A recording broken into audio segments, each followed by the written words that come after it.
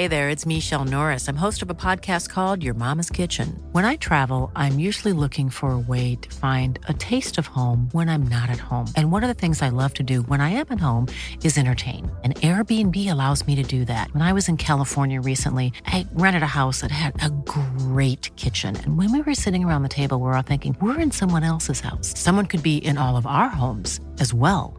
If you have a home, but you're not always at home, you have an Airbnb. Your home might be worth more than you think. Find out how much at airbnb.com/host. Mom deserves the best, and there's no better place to shop for Mother's Day than Whole Foods Market. They're your destination for unbeatable savings, from premium gifts to show-stopping flowers and irresistible desserts. Start by saving 33% with Prime on all body care and candles. Then get a 15-stem bunch of tulips for just $9.99 each with Prime. Round out Mom's menu with festive rosé, irresistible berry chantilly cake, and more special treats. Come celebrate Mother's Day at Whole Foods Market.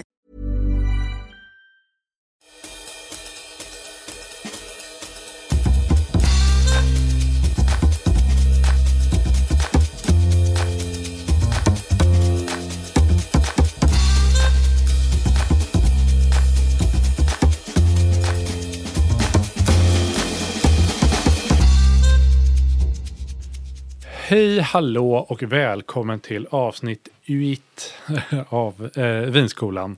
Din eftergymnasiala utbildning i vin. I vanlig ordning är det jag, den simpla vinmunken och sonen Karl-Johan, samt stormästaren, fadren och abboten. Abbot naturligtvis, vinabbot. Det är du. Ja, Mikael heter jag. Ja, och munkar var väl bra på att göra vin, tänker jag, det har du sagt. De var väldigt bra på väldigt mycket faktiskt, och vinets värld har väl mycket att tacka alla munkar som utvecklade både vinodling och vinkällarna. Ja, ifall det är någon som undrar så har vi alla, i alla fall jag, tittat väldigt mycket på Munk-TV senaste tiden, Munk-serier. Så inspirerat Munk-intro här. Men det är inte det vi ska prata om. Det blir få munkar i det här avsnittet. Vi är klara med religionsdelen. Idag är ämnet mycket mer konkret än religion, för vi ska prata lite runt omkring det som är vin. Det vill säga lite det som är hantering och servering och sådär. Eller vad är området? Vad är det vi ska prata om? Hantering och servering låter jättetråkigt. Sån här, verkligen eftergymnasial kurs. Men det handlar om allt det som inte rör själva innehållet i flaskan, kan man säga. Utan flaskorna, glasen, servering och prylar runt omkring. Det finns mycket att prata om. Och det är det här som väldigt många, eller alla som är intresserade av vin naturligtvis, borde lyssna på. Ja. Och måste förhålla sig till på något sätt hemma. När man ska servera vin och hur man så att säga ska handha det. Ja, men precis. Man har ju den här liksom drycken inuti flaskan. Sen finns det ju alla de här 1 miljon grejerna runt det som man tänker lika mycket på när det gäller vin nästan. Ja, det är nästan som golf. Ja, är det så att vinet är alkoholens golf? Ja, men jag tycker när det gäller prylar så är de nog ganska, och antalet böcker som har skrivits om det också, så ligger de nog ganska på samma nivå. Ja, okay, ja. Jag vet inte om det är en baktalare, golftalare eller golfspelare eller vindrickare nu. Ja. Kanske skjuter på alla. Men så här, någonting som är väldigt liksom visuellt och någonting man tänker på när det gäller vin. Man kanske inte tänker på det nu om man reflekterar lite mer över det. Men är ju flaskan. Ja, det är väl inte många som tänker på. Men Nej, men de ser ju olika ut. Alltså det finns ju olika flaskor. Ja, ska vi börja med flaskan då som man ju ser det första när man köper ett vin. Så har ju det naturligtvis, det har ju med flasktillverkning att göra i hela världen. För förr så hade ju varje liten region sin egen lilla form på flaskan. Och sånt förekommer väl kanske fortfarande. Det mest kända är väl den här från Franken, Boxbeutel. Från Franken? I Tyskland. Ja. Som faktiskt betyder boxbeutel, bock och behållare. Man kan väl tänka sig att man skulle översätta till getaboxpung ungefär. Ja, det är lite kul. Vad sa du? Getaboxpung. Det finns en flasktyp som heter getaboxpung. Ja, på tyska. Men det är roligt. Flaskan finns fortfarande kvar. Ja, Ni får väl själva ha lite fantasi. Googla varsamt. Ja, ni som lyssnar. Men annars som sagt har det varit väldigt mycket flaskor i olika områden. Men allt eftersom nya världen kom in så börjar man ju bestämma sig ungefär vilka flaskor det var som man skulle tillverka. När vi säger flaskor, du menar olika former? Olika eller? former. Okay. Ja. Och storlekar och alltihopa sånt där. Då någon gång på 70-80-talet så började det liksom likformas i världen. Jaha, det är inte så länge sedan. Nej, det är det faktiskt inte. Och då började man göra i princip, vad skulle du själv säga, 3 olika flasktyper som man använder. Om jag ska säga spontant från det man har sett på sina rundor 6:15 på Systembolaget Skanstull, så finns det ju så här väldigt raka smala flaskor, ganska långa, ofta vitt vin, ofta Riesling, och sen så finns det lite så här klassiska rödvins, tänker jag, som är liksom lite bredare, går upp där. Ja.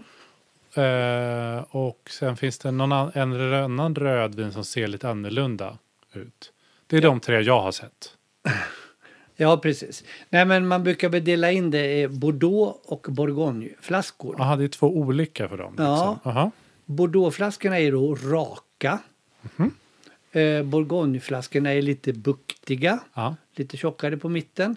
Och sen pratar de här smala då. Det är de som används för tyska viner. Och som också används i hela världen idag. Som alla känner till. De är mycket smalare och lite högre. Just det. Lite elegantare sådär. Går inte in i alla kylar. Nej, väldigt det är sant. störigt. Det är ett problem. Och de här 3 flasktyperna används då över hela världen och även i Europa överallt. Så det är de klassiska Bordeaux, Bourgogne och vad kallar det? Jag ska säga Moselflaska. Moselflaskor kallar vi dem. Ja. Det är de 3 traditionella. Ja, det är de som har brett ut sig över världen. Och då används ju Bordeauxflaskan oftast för viner då av Bordeaux-bruvan. Den kända Cabernet Sauvignon. Okay. Och lite blandningar med den. Och den är lite buktigare då. Bourgogneflaskan används då av de som gör Bourgogneviner, det vill säga Pinot Noir och liknande. Just det. Och även Syrah, sydfranska viner. Så där har det blivit över hela världen. Därför signalerar ofta flaskan vad det är för ett typ av vin. Lite buktigare är det ofta ett lite lättare rödvin. De här smala är ofta dyrare, finare, elegantare. Aha, okej. Och då fruktiga, friska viner, vita viner eller buteljeras då på den här tyska flaskan. Ja, just det. Som inte är getapungsbocken. Nej, men den lever kvar.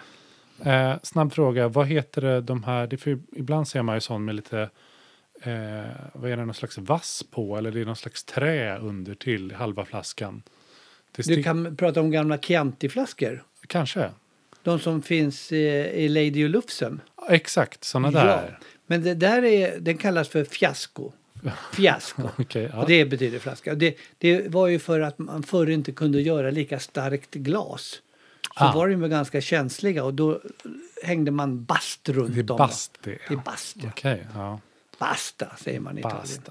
Och oavsett om man har då en sån här Moselflaska eller Bordeaux eller Bourgogne så är det alltid samma mängd i de här. Samma mängd dryck så att säga. Ja, eller kan man få mer i någon tack? Ja, det finns ju nu literflaskor och Magnum allt. Ja, men det har vi ju tänker pratat om. Standard ja, precis. Nej, men det är roligt att du frågar faktiskt, för att det är inte många som ställer frågan. Och anledningen till att det är 75 centiliter är lite kul. Förr kunde det vara liksom 68, 70, 73, 80, allt möjligt i hela Europa. Det fanns ingen standard. Nej. Men det var faktiskt så när amerikanerna skulle börja... Kommer amerikanerna igen här? Amerikanerna kommer. Ja. Och de skulle bestämma sig vilka flaskor de skulle ha. Det här pratar vi om i 50-60 år sedan. Aha. Då fick de ha någon volym och då tyckte de vi måste ha centiliter, för det vill de ha i Europa. Aha. Eller milliliter. Och då bestämde de helt enkelt våra flaskor ska rymma 750 milliliter. Så är det bara. Ja. Och då blev det standard i hela världen. Alltså det låter mer och mer nu efter de här avsnitten som att det var vilda västern och sen kom USA och satte standard på olika saker. Ja, det låter lite motsägelsefullt eftersom det var just i vilda västern som pågick i USA. Ja, jag inser att den här analogin här inte kanske riktigt håller. Vi lämnar den. Vi går vidare. Så här, då har vi flaskan. Men i varje flaska så finns det förutom vin då. Så finns det en kork högst upp. Oftast kork. Men ibland är den ju plast numera. Eller? Ja, så är det ju.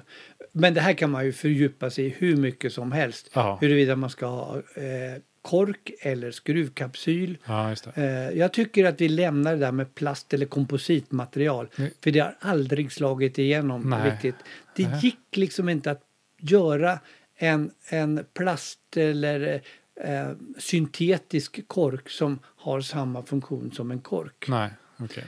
Korken är ju fantastisk. Den är helt tät, den är elastisk, den tål allt egentligen.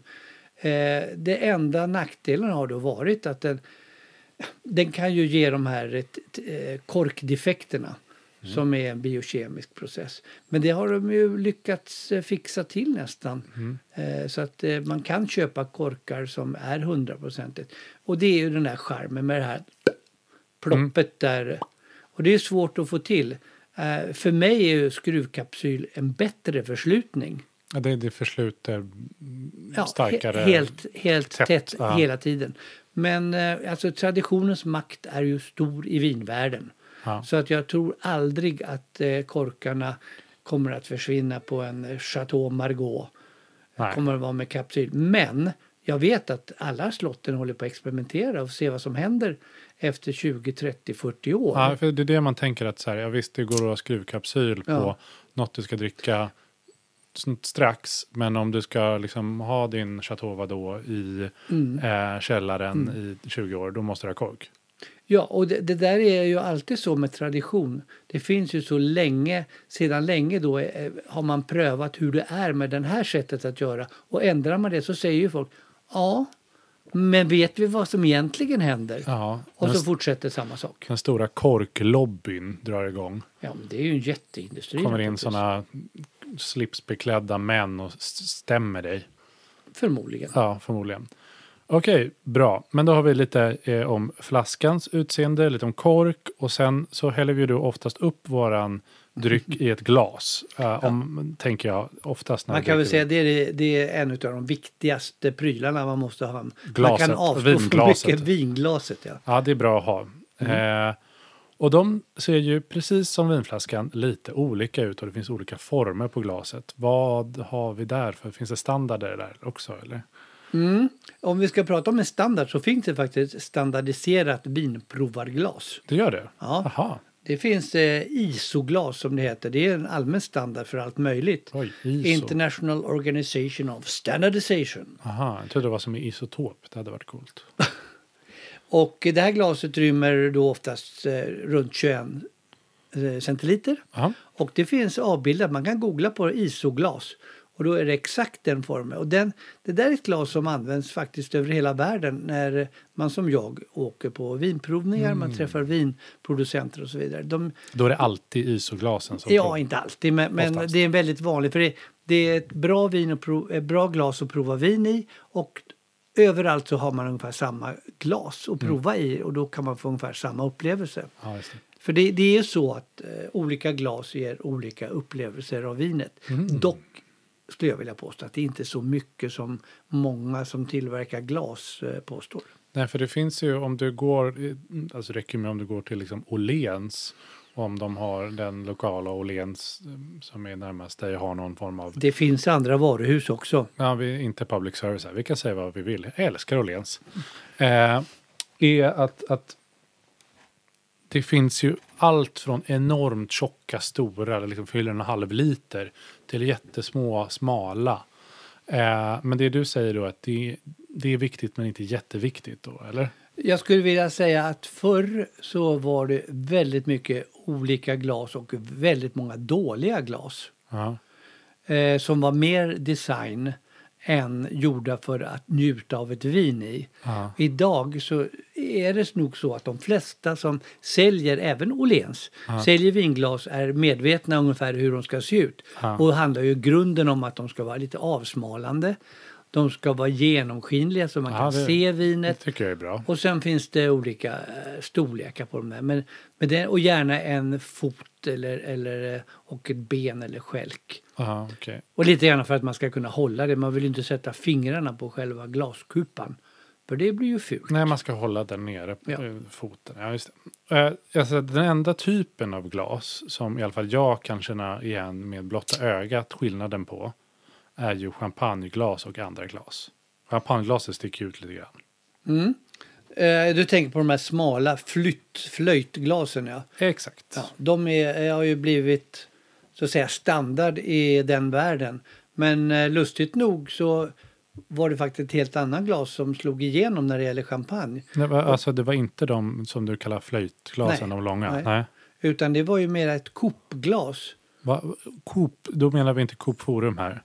Nej, alltså kupa. Aha, det franska ordet. Ja. Det vill säga sånt som man kan servera efterrätter i och sånt. De serverade, och det pratas mycket om det, att det skulle vara format efter Marie Antoinettes bröst och så där vidare. Ja, just det. Det har man hört. Det är lite roligt. Ja. Men sen kom ju flöjtglaset, flytt. Ja. Och det ger ju mycket vackrare bubblor. För det blir långa strålar utav vackra bubblor som rinner uppåt och ut genom glasets topp. Men det börjar bli inne igen med de andra glasen. Exakt. Det har du noterat, att de här Coop-glasen börjar komma tillbaka. Och det har blivit lite småtrendigt faktiskt. Rätt eller fel, men vadå? Man får använda vilket glas man vill. Jag känner ju att alltså, Coop Forum har ju ett initiativ här och börjar säga Coop-glas. Ring mig Coop, jag har en pang-idé till er. Och då är det olika för rött och vitt vin? Glas? Jag vill påstå att det behöver inte alls vara. Okay. Förr var det nog så att man var tvungen att ha vitvinsglas och rödvinsglas. När det förr är vi på... Vi är alltid 50 år tillbaka. Det är alltid innan USA. Ja, precis. Men idag så använder jag åtminstone samma glas för att få samma upplevelser. Och sen kan man diskutera kupans storlek. Men nästan alla är ju avsmalande. Det är bara själva volymen. Det som innehöll då det här isoglaset var ju 22 centiliter ungefär. Nu ligger de uppe på 35-40 centiliter om de skulle fylla. Det finns ju jättestora glas. Ja. Gigantiska. Men det är ju mening att man bara ska fylla lite i botten. Och då blir det ganska elegant. Men jag håller med. För det är svårt att få in dem i skåpet. Men annars så finns det ju en grundläggande skillnad kan man säga när det gäller glas. Och det handlar ju om Bordeaux och Bourgogne återigen. Och det är lite klassiskt. De liksom, både flaskor och glas. Är det lite fade mellan dem? Ja, det har det ju varit. För det var ju de två vinerna som gällde i hela världen. För 50 år sedan. Okay. Allting är för 50 år sedan. Och då är det så här att Bordeaux-glaset är då lite smalare, mindre volym. Och Bourgogne-glaset har en stor kupa. Som en liten ballong i formen ungefär. Okay. Och det är för att då Bourgogne, vinerna, Pinot Noir, har då mycket mera känsliga, subtila smaker och aromer. Och ju större botten du har på ett glas, desto mer lyfter du fram av hela vinets upplevelse. Jag känner att visst att det du säger är sant. Men jag känner också att du har en viss typ av överdrift. Och är det sarkasm jag hör lite? Nej, absolut inte. Nej, jag har pratat med folk om detta och man känner, alltså på gott och ont kan man säga, ju större, alltså ballongformat. Det hjälper på riktigt alltså? Ja, då får du mycket större yta och det avslöjar mer av dofter ur vinet. Och det är både på om det är dåligt vin, då ska jag ju ha ett smalare glas så man inte får med så mycket. Men det här är både på ont och gott kan man säga. Det lyfter fram mera än det borde kanske. Det blir mer yta. Mer yta. Ja, okay. Ja, bra. Sen är det en annan sak att man gärna ska snurra vinet eller sådär runt kanterna. Och sen, alltså det du har sagt, det här har jag hört hemma väldigt många gånger. att du har nämnt någonting som heter, det här är kanske inte jätteintressant för alla, det struntar jag i. Nu passar jag på att fråga det. Vad är Riedelglas för någonting? Det har man hört. Eller har du pratat med mig om? Riedel, ja. De har ju varit en väldigt, eller är fortfarande världens största tillverkare utav vinglas. Det är därför. De är stora liksom. De är stora. För 50 år sedan Okay. var de inte lika stora. Men då bestämde sig en man som faktiskt heter Georg Riedel, som inte har skrivit Pippi Långstrump-låten. Nej, det är en annan. Eller Pippi Långstrumps musik överhuvudtaget. Och allt annat i den genren. Att han skulle tillverka vinglas. Familjens glasbruk i Österrike. Och så blev det. Och det här har gjort att de har blivit världsledande genom att de producerar vin för alla sorters druvor och vinstilar. Ja, de hittar på ett glas för Sauvignon Blanc. Kan man väl säga, det är en lätt överdrift att säga att man skulle behöva så många glas hemma. De hade 18 olika glas för rött vin bara. Oj, 18 för bara rött vin. Det låter bli dyrt om man ska alla. Absolut. Jag vet inte hur man ska ta det egentligen. Om man ska dricka Syrah, Old Wine, Syrah eller New World eller Riesling, Zinfandel, varenda Sauvignon Blanc, varenda druva har sin egen liksom, eget glas. Har de någon sån betald forskare jag som använder ett standardglas av typ Riedel eller någon annan som är vackert och snyggt, och det är ett standard sommelierglas. De är ju fina, jag så att de är tunna. Ja, men glaset ska ju också förgylla upplevelsen utav vinet. Det är en skönhetsupplevelse att se ett vackert format glas. Jag håller med. Nu ska vi liksom öppna en flaska, tänker jag. Hur gör vi det? Mom deserves the best, and there's no better place to shop for Mother's Day than Whole Foods Market. They're your destination for unbeatable savings, from premium gifts to show-stopping flowers and irresistible desserts. Start by saving 33% with Prime on all body care and candles. Then get a 15-stem bunch of tulips for just $9.99 each with Prime. Round out Mom's menu with festive rosé, irresistible berry chantilly cake, and more special treats. Come celebrate Mother's Day at Whole Foods Market. Hey there, it's Michelle Norris. I'm host of a podcast called Your Mama's Kitchen. When I travel, I'm usually looking for a way to find a taste of home when I'm not at home. And one of the things I love to do when I am at home is entertain. And Airbnb allows me to do that. When I was in California recently, I rented a house that had a great kitchen. And when we were sitting around the table, we were all thinking, we're in someone else's house. Someone could be in all of our homes as well. If you have a home, but you're not always at home, you have an Airbnb. Your home might be worth more than you think. Find out how much at airbnb.com/host. When you make decisions for your company, you look for the no-brainers. And if you have a lot of mailing to do, Stamps.com is the ultimate no-brainer. It streamlines your processes to make your business more efficient, which makes you less busy. Mail checks, invoices, legal documents, and everything you need to keep your business running with Stamps.com.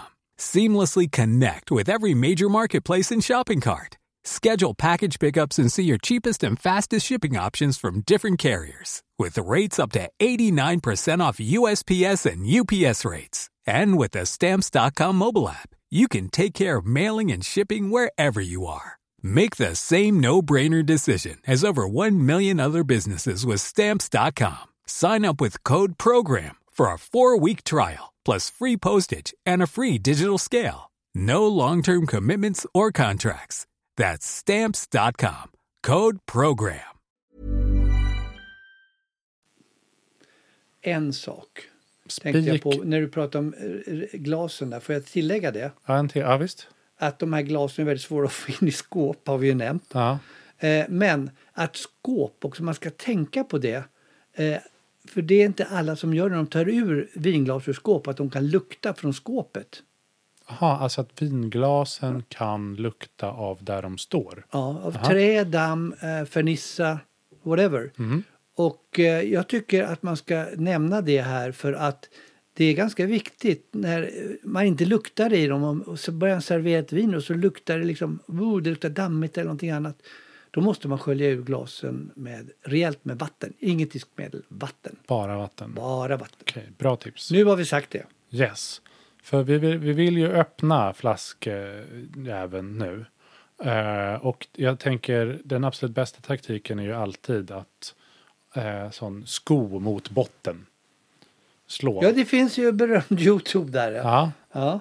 Men den ska bara användas utomhus. Men om man inte har en sko, om man bara har sina vanliga vinprylar, vad gör man då? Det är ju fantastiskt att det går att öppna en vinflaska med en sko. Ja, det tycker jag är kul. Vad är en bra vinöppnare? Ja, precis. Och då, det heter ju, många säger ju korkskruv. Ja, Och det är därför att det är bakskruv ifrån början. Idag finns det ingen som vill öppna en vinflaska på ett vettigt sätt som använder en skruv utan en spiral. Ja, förlåt. Det vill säga man kan stoppa in en tändsticka mitt i. Aha, okej, då räknas det som spiral. Ja. Okej, jag är med. Och det finns egentligen bara en typ som är bra. Man brukar kalla det för kyparöppnare eller hovmästare. Och det är den där som man öppnar med i 2 steg. Man fäller ut dem. Och så finns det en liten kniv också.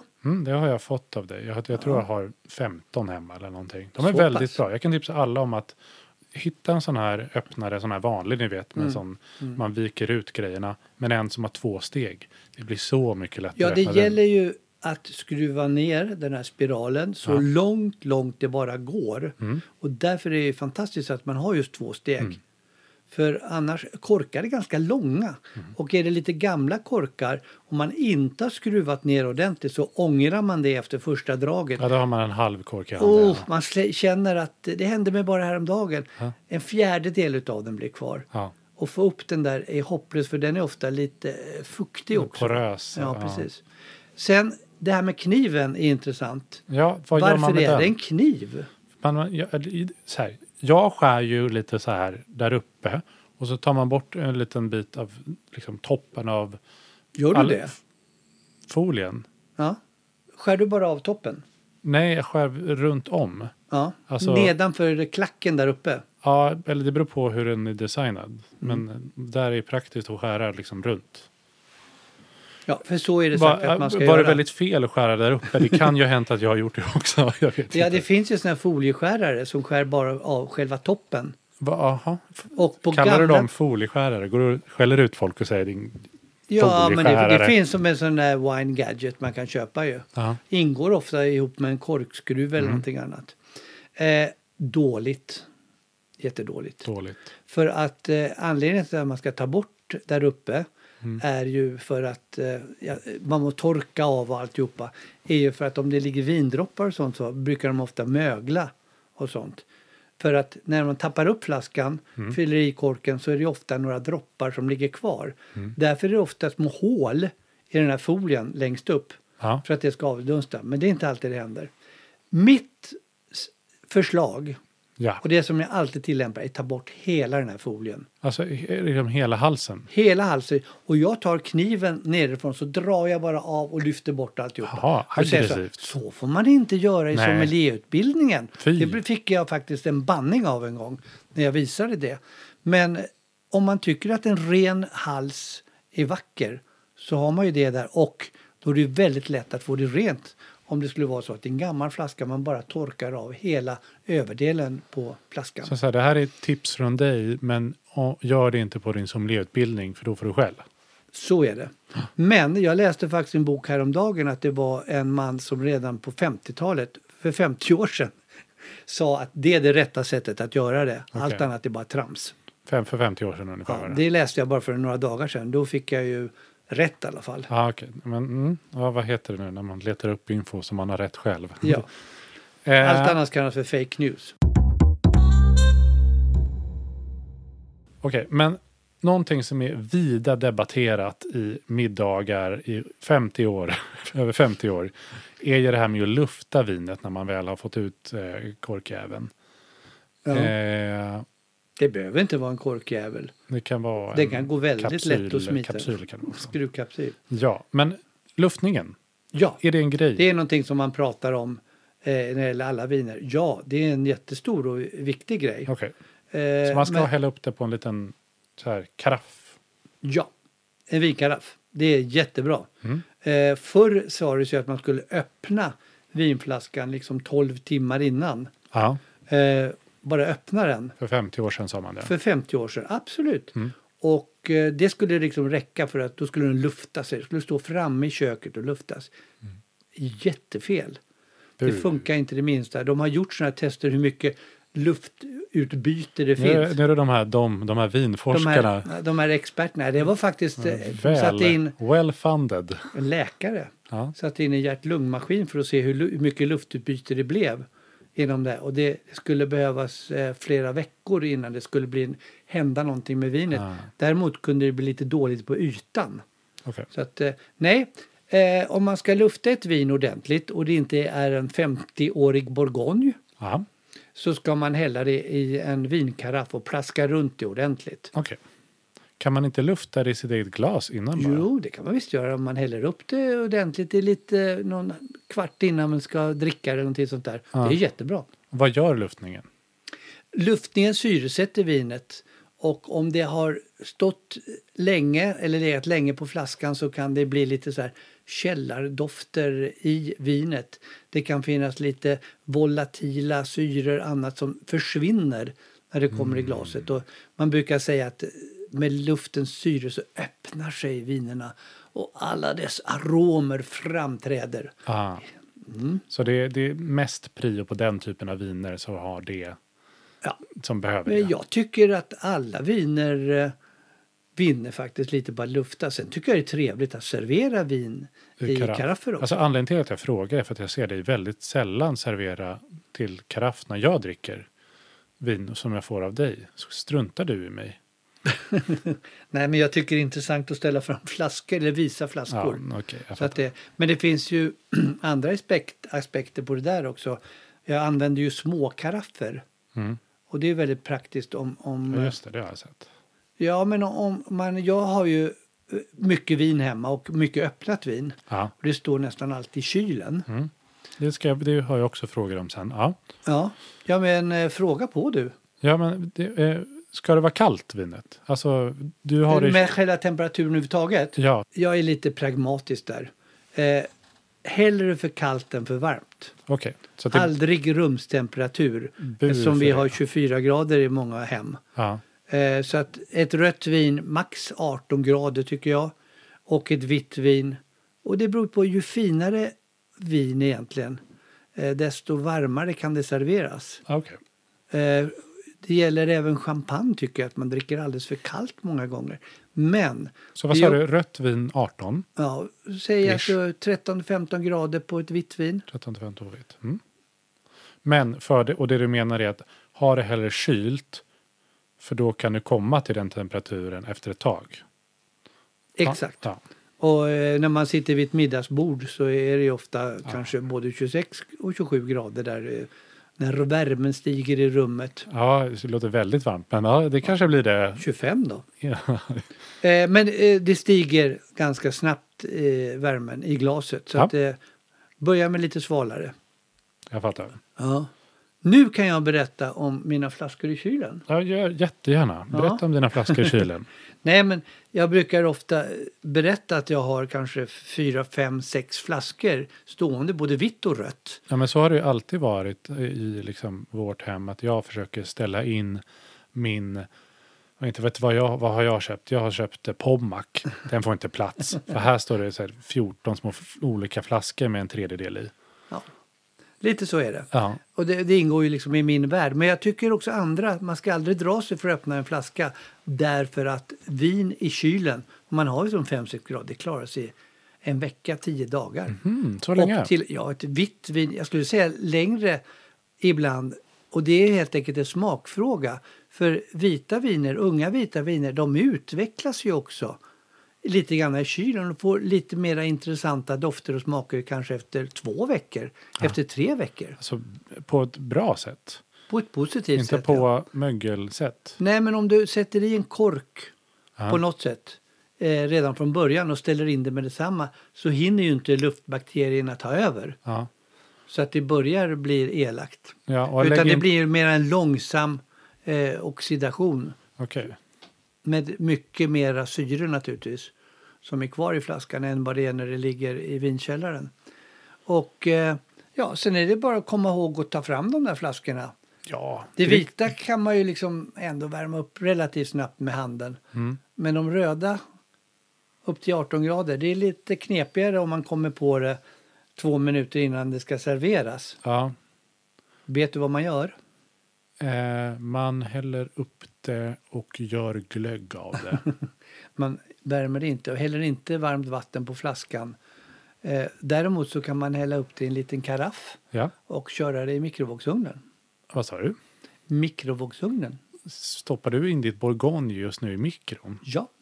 Det här låter som att nu liksom vänder sig alla vingubbar i graven. Ja, men jag har berättat detta inte i 50 år men många år och alla reagerar men ingen kommer ihåg den då, tror jag. Men okej, det är alltså totalt fine att köra sitt vin i mikron? Ja, och om du tar ett glas på 15 centiliter så får du upp det från 10 grader till 18 kanske på 7 sekunder. Full effekt. Ah, okej, så du kör liksom superkort? Superkort, högsta effekt. Okej.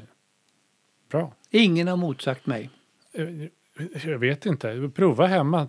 Man får prova något billigt först Ja. så man inte liksom håller på och kokar upp sitt... så här. Try this at home. Ja. Try this carefully at home. Man får ha koll på sin mikro också tror jag. Ja, Veta effekterna och sånt. precis. Men ibland kan det ju vara fel med vin även om som inte är ens eget fel. Eller det kan vara en egen fel, det vet jag inte vad tänker du på? ens jobb är. Jag vet inte, det kan vara så här små stenar i. Det kan vara... Har det du kan upplevt det någon gång? smaka äckligt. Ja, alltså i vissa viner så är det så här saker i botten. Var det ett sött vin? Jag vet Det inte. händer nämligen ofta med söta viner. Okej, Man ställer in dem i kylen. Ja. Att det blir små, liksom som små diamanter som ligger i botten. Nice. Ja. Det är kisel som har kommit ifrån vinet. Aha. Därför att det inte är superfiltrerat och allting sånt där. Och det brukar kallas för vinsten. Är det som är vinsten? Ja. Okej. Och det är helt ofarligt. Det är snarare en kvalitetstecken. Så får man det i vinet så ska man vara glad. Man behöver inte svälja det. Skulle man svälja det så dör man inte. Jag ska bli glad. därför Älskling, man älskling, vakna. Vi har varit vinsten. Ja, Ja, men det är ett tecken på att det är ett kvalitetsvin. okej. Annat som kan... Sen kan det ju Men vara så lite röda viner brukar ju ha massa sånt skit i botten. fällning. Ja. Ja, det där är ju en egen fråga när man ska dekantera. Ja. Med ljus och alltihopa sånt där. Och det ska man naturligtvis undvika. Det här fällningen. Men det är ju också ett kvalitetstecken på att det är ett gammalt vin. Och det enkla sättet om man inte vill hålla på med ljus och hälla upp är ju att filtrera vinet. Just det. Ett vanligt kaffefilter fungerar jättebra. Jaha, det går att göra. Ja, då. Okej. Kör på er Det med finns detta. andra fina silar du kan använda också som man också använder till matlagning. Men om jag har då mitt jättegoda vin med små fina vinkristaller i. Om jag har lyckats kasta ut det nu på min duk då, eller på mina vita byxor. Har du som kan det här, finns det någon snabb lösning? Ja, det är en ofta ställd fråga. Ja. Jag tycker ju alltid man ska ha såna här små metallrundlar eller någonting annat när man häller upp rödvin. Och man har sin finaste vita damastduk under. Ja. För att oavsett så är inte rödvin roligt på vita fina dukar. Nej. Nej. Men händer det Ja. så handlar det om att vara snabb med vatten. Förhoppningsvis dricker man vatten till eller mineralvatten. Okej. Vad som helst som är blött. Vitt vin går också bra om man har det i närheten. Alltså För det- hela vitt vin på det röda vinet? Ja. Oj. Det vita vinet, det är ju normalt ingen färg. Va? Det gäller att blöta upp det så fort som möjligt. Okej. Och sen kan man ju lägga på massor av salt och så vidare. Men framförallt att blöta upp det, spä ut det. Så fort det så inte pigmenterna sätter sig i fibrerna. Så, och sen på med salt, badda, vatten, salt, badda. Okej. Och sen får man väl För tvätta saltet, duken. det drar upp... Ja, precis. Det drar suger ju upp- åt sig suger fukt. sig. Okej, det. Och då suger det åt sig lite av pigmentet. Så det är egentligen det klassiska tipset liksom. Ja, det är det enklaste Ja. tipset. Det finns säkert 100 andra husmorstips. Ja. Men liksom mycket vatten, snabbt, salt, badda. Ja, Bra. upprepa. Upprepa. Häll upp ett nytt glas vin. Sen finns det ju, alltså jag vet ju, alltså här hemma hos er, mina kära föräldrar och du har ju massa andra vinprylar som vi inte har tagit upp nu. Har vi inte tagit upp dem från vinkällaren? Nej, men du har ju jättemycket konstiga grejer. Alltså det här vi har pratat om nu, alltså öppnare och inte vet jag, någon handduk eller något sånt. Det känns som att det räcker väl om Ja. man har sina vinglas och sådär. Men det är ju väldigt roligt med vinprylar. Men svaret på ditt påstående är egentligen nej. Jag har inte speciellt mycket. Jo. Jag är lite allergisk mot allt för många.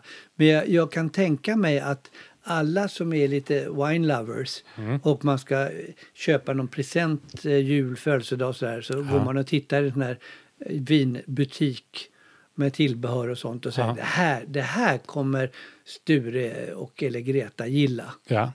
För de är ju så förtjusta i vin. Och så köper man någon tramsig grej som de använder 2 gånger. Och så blir det jättekul. Ja.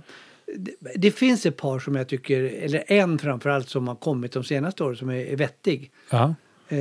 Om man är intresserad av att dricka gamla viner. Ja. Och det är faktiskt en uppfinning som heter Coravin. Amerikansk uppfinning. Vad sa du? Coravin? Coravin med C-O-R-A, Coravin. Ja. Och det är så att en liten nål som man trycker igenom en kork. Rätt genom korken in i vinet och suger upp ett antal centiliter som man vill smaka av det här vinet. Och samtidigt som den då sprutar in lite argongas eller något sånt här inert gas som gör att inte... Det låter väldigt avancerat det här. Ja, det är lite en avancerad grej men inte så jättekomplicerad. Det innebär att du kan så att säga öppna eller dricka en gammal fin flaska från 50 år tillbaka. Jaha, då allt var vilda Allt i västern. 50 år. Ja. Och spara den sen. Och jag har provat. Den låg ett halvår efter det som jag hade tagit ut kanske 20 centiliter ur den. Så det var 50 centiliter kvar i den. Ja. I flaskan. Och det var inga fel på kvaliteten. Aha, det låter ju otroligt coolt. Men man öppnar en flaska ska man ju dricka ur den tycker jag. Ja. Men det har blivit väldigt, väldigt bra på restauranger och vinbarer. Ja, det fattar jag att de kan ta lite åt gången på något sätt. Ja, det är en helt ny värld. Ja. Där de kan erbjuda i stort sett alla flaskor av de fina gamla på glas. Ja, just det, för man vill ju egentligen inte... Jag tänker att många vill väl köpa ett glas av det här. De har inte råd med en Så är flaska. det. Då kan man ju prova 5 centiliter av något gammalt vin som är typ 50 år gammalt. Ja, så det finns mycket konstiga vinprylar. Man behöver inte ha koll på alla kanske. Ha en bra vinöppnare. Jag vet att du har jättemånga konstiga grejer i källaren. Nej, det har jag inte. Jo, det har det. Du använder dem inte bara. Och sen finns det Coravin. Som är bra. Det är en bra uppfinning senaste åren. En grej är ju faktiskt för dig som är lite glömsk. Ja, tack. Så kan du sätta små taggar på dina flaskor i vinkällaren. Ja. Som är kopplade till en app. Och så tar du en bild på etiketten. Ja. Och så vill du leta efter en flaska. Så letar du fram din lilla vinkällarapp.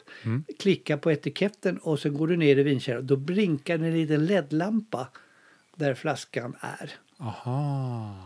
Är inte det fiffigt? Ja, det där lät bra på riktigt. Det är lätt bra Nu på är det riktigt. så att jag har ungefär 6 viner hemma eller någonting. Ja. Inte vet jag.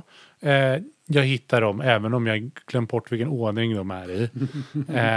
Men alla ni som har enorm vinkällare, kolla upp det. Vet du vad den heter, appen? Ja, den heter Cav Easy One. Cav Easy One.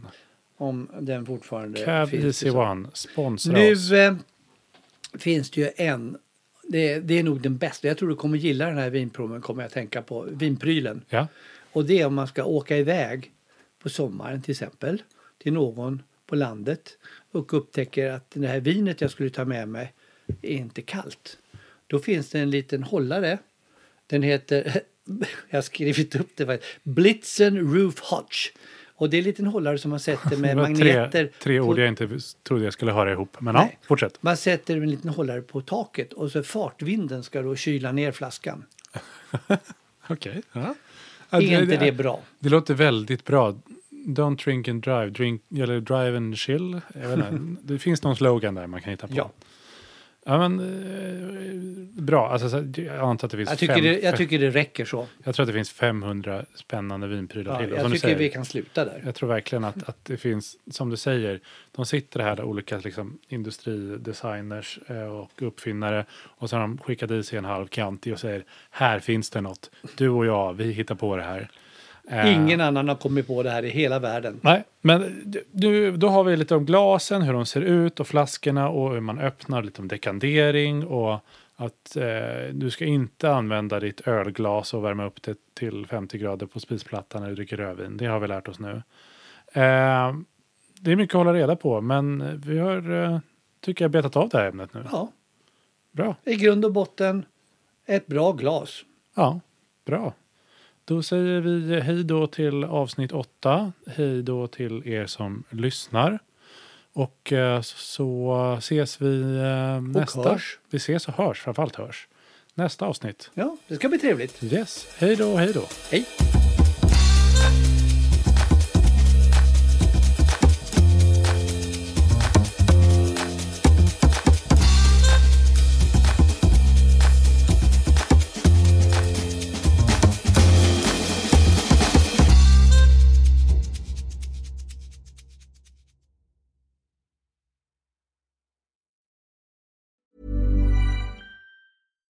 Hi, I'm Daniel, founder of Pretty Litter. Cats and cat owners deserve better than any old-fashioned litter. That's why I teamed up with scientists and veterinarians to create Pretty Litter.